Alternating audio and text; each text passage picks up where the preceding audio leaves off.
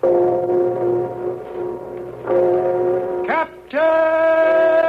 Midnight!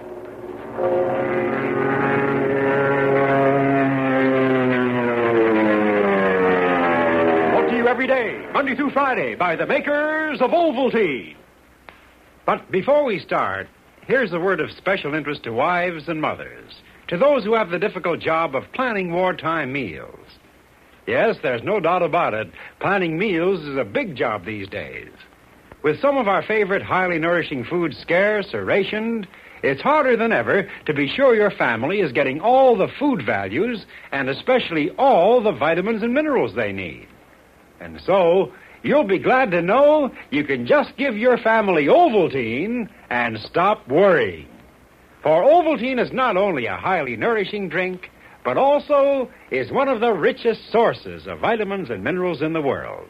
In fact, with Ovaltine twice a day and just 3 average good meals, including fruit juice, every member of your family will be getting all the extra vitamins and minerals he needs. And what's more, he'll be getting all the extra vitamins and minerals experts say any normal person can profitably use. So, mothers, you can see there's no reason to be concerned about vitamin and mineral shortages, even with wartime food difficulties. Just rely on Ovaltine to give your family all the extra vitamins and minerals they need for tip-top health.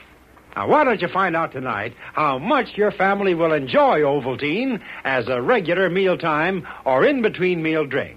I'm sure they'll all agree it's the most delicious way of getting extra vitamins and minerals and extra valuable nourishment for wartime health. Why not get a can of Ovaltine at your nearby store tonight? And now, on with the chapter, The Silver Dagger Strikes, with Captain Midnight and the Secret Squadron. Last time, you remember, Captain Midnight and Chuck Ramsey, looking from the window of their guardhouse, saw the British agent 3F-11 disguised in the black robes of a priest. And at the far end of the drill field, the British troops under Major Hackett and the remaining Secret Squadron agents, surrounded on all sides by Nazi soldiers, have been given an hour's truce to consider Count Radek's demands for an unconditional surrender.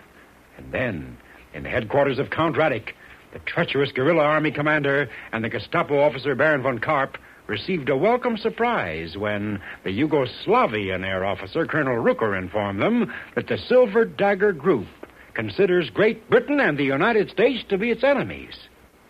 The scene continues in Count Radek's office immediately. Baron von Karp is the first one to recover. Listen as he exclaims, But this is indeed the most welcome news, Colonel Rooker. You will not find my country ungrateful. At last we are together. We will expel from our midst the treacherous elements who have worked for an alliance with Great Britain and the United States. You can rely on our support, Count Radek. Now, Your Excellency, we can move fast. There can and must be no delay. Exactly, Baron. I shall set the hour for Captain Midnight's trial. You have already appointed a military board, Your Excellency? I have not done that as yet, Colonel Rooker. In fact, as you came in, I was considering those who would serve. We should have a representative group of officers, Your Excellency.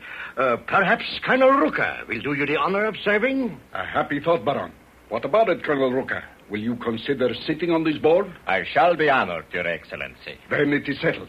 I shall appoint the rest of the members at once, and the board shall meet this evening. But is that not rather sudden, sir? No, Colonel Rooker, certainly not. And I am sure you understand that Captain Midnight and his agents are highly dangerous. They are spies. They came here to work against the best interests of this country. The sooner they are shot, the better off we will be. Spies should most certainly be shot at the earliest opportunity. I am sure Your Excellency has the necessary evidence against the members of the secret squadron. But, of course, Colonel Rooker. Captain Midnight destroyed a base belonging to our ally, the German Reich. Moreover, he and his agents shot down in cold blood pilots attached to this command. Yes, Your Excellency. I have been so informed. Unfortunately, some of my own pilots participated in that action. I will be forced to see that they are arrested. Oh, but no, Colonel Rooker. That will not be necessary at all. You see, well, it is like this. Your pilots were following Captain Midnight's orders. But, of course, Colonel Rooker, you are not responsible, and neither are your men. At the moment, they were under the command of Captain Midnight. Very well, then, Your Excellency. That is a big relief. And now? There is just one thing more, Colonel Rooker. Many of the Yugoslavian troops have been marched to new positions this afternoon. It would perhaps be better if they resumed their old quarters. They were moved on my orders, Baron von Karp.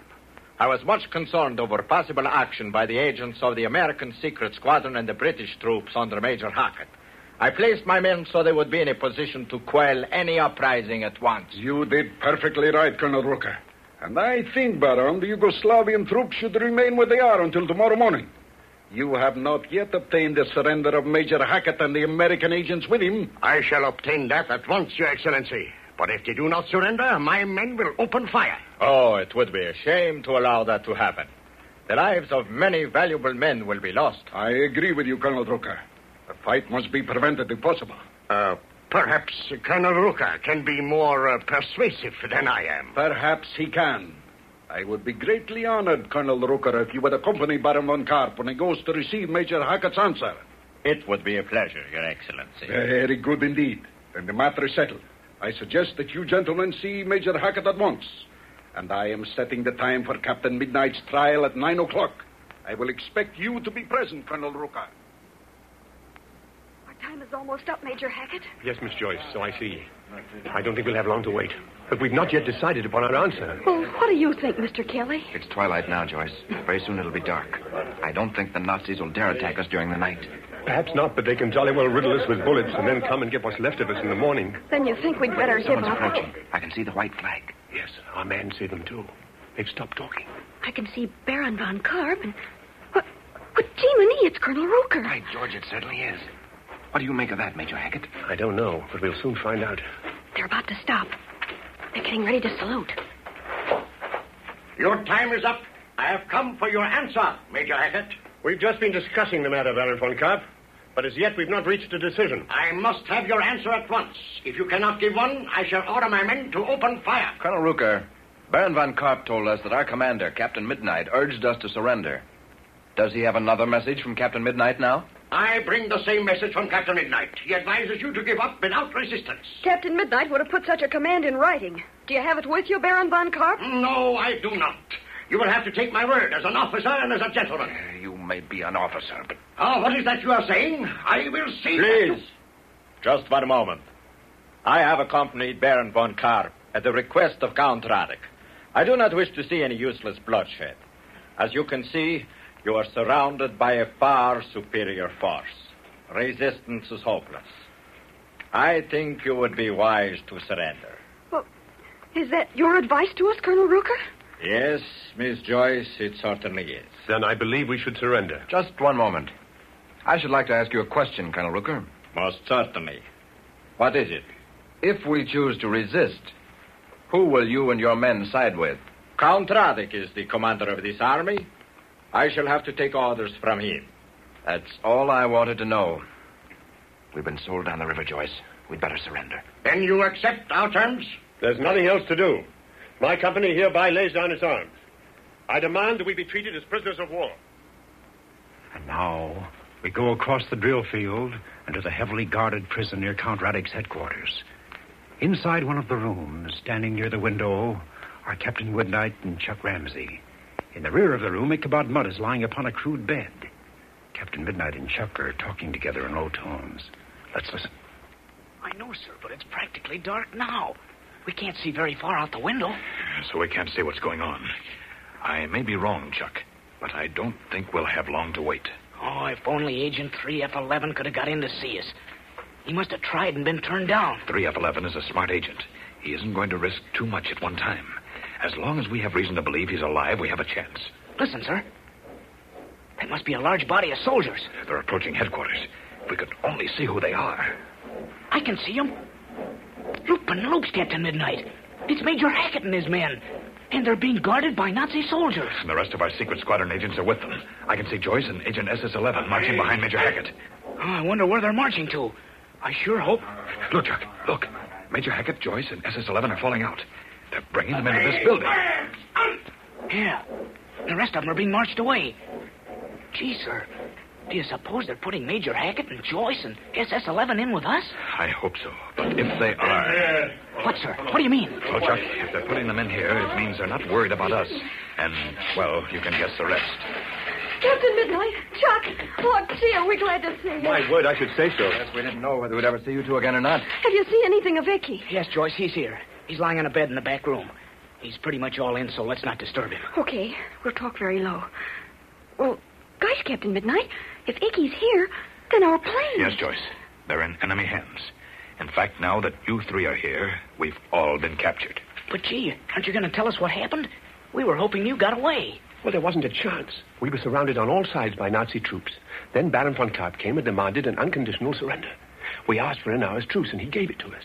At the end of that time, he returned for an answer. The commander of the airfield, Colonel Rooker, was with him. Colonel Rooker? But great Scotty. What was he doing with Baron von Karp? We've been sold out, Captain Midnight. Colonel Rooker and the Silver Dagger group are on the other side. But that can't possibly be. Captain Midnight had a talk with Milan Tell me morning. this, Major Hackett. As soon as the parade was over, what happened to the Yugoslavian troops? I couldn't understand why they did so, Captain Midnight, but they marched to new positions in the camp. Some of them were close to us at the end of the field. But when the Nazis marched in between, they did nothing. It didn't seem possible. I was relying upon the Silver Dagger.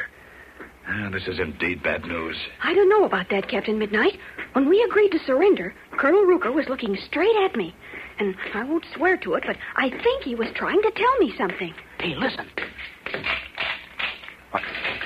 It's Baron von Karp. Captain Midnight, Lieutenant Ramsey. What do you want? You will come with me. You are to appear before the court at once. Oh, this is an outrage, sir. They didn't give us a chance to defend ourselves. It's all a put-up job, Chuck. They don't intend to give us a chance. But did you see that both Colonel Rooker and Agent 3F11 are sitting in the court? Yes. And say, a few minutes ago, Colonel Rooker looked at me the strangest way, just like Joyce told us he looked at her before. Yes, I noticed that. I think he was trying to convey some kind of a message. Yeah, but I don't know what it could be. He's helping to condemn... Watch it. Agent 3F11 is looking at us. Loop and Loops. Did you see him lift his eyebrow? Yes, and I think we're going to hear something from him. Let's watch. They must have reached a decision. The prisoners will please stand. Come on, Chuck. Stand up. Okay. The Commander-in-Chief of the Army will read the sentence. The verdict of the court is as follows. Captain Midnight and Lieutenant Ramsey have been found guilty of treason. Also found guilty with them are the following. Major Aubrey Hackett, the following secret squadron agents, Joyce Ryan, William Kelly, Ichabod Mudd. At daybreak tomorrow morning, these prisoners will be executed. Captain Midnight and Chuck listened to the sinister voice of Count Radek in silent apprehension. But within them burns a faint gleam of hope. Can the British agent 3F11 help them? And what about the strange glances which have come from the Yugoslavian officer, Colonel Rooker? Don't miss the thrilling action in next Monday's adventure as we continue this exciting chapter, The Silver Dagger Strikes. And now, here's some vital information for you to remember. One of the richest sources of vitamins and minerals in all the world is your good friend Ovaltine. Yes, Ovaltine actually is one of the world's richest sources of the vitamins and minerals you must have to be at your best. So, rely on 2 glasses of Ovaltine a day and 3 average good meals for all the extra vitamins and minerals you need. Just follow this recipe for tip-top health. 3 good meals a day and Ovaltine night and morning. And tune in Monday, same time, same station, to Captain Midnight. Until Monday, then, this is Pierre Andre, your Ovaltine announcer, saying goodbye and happy landing.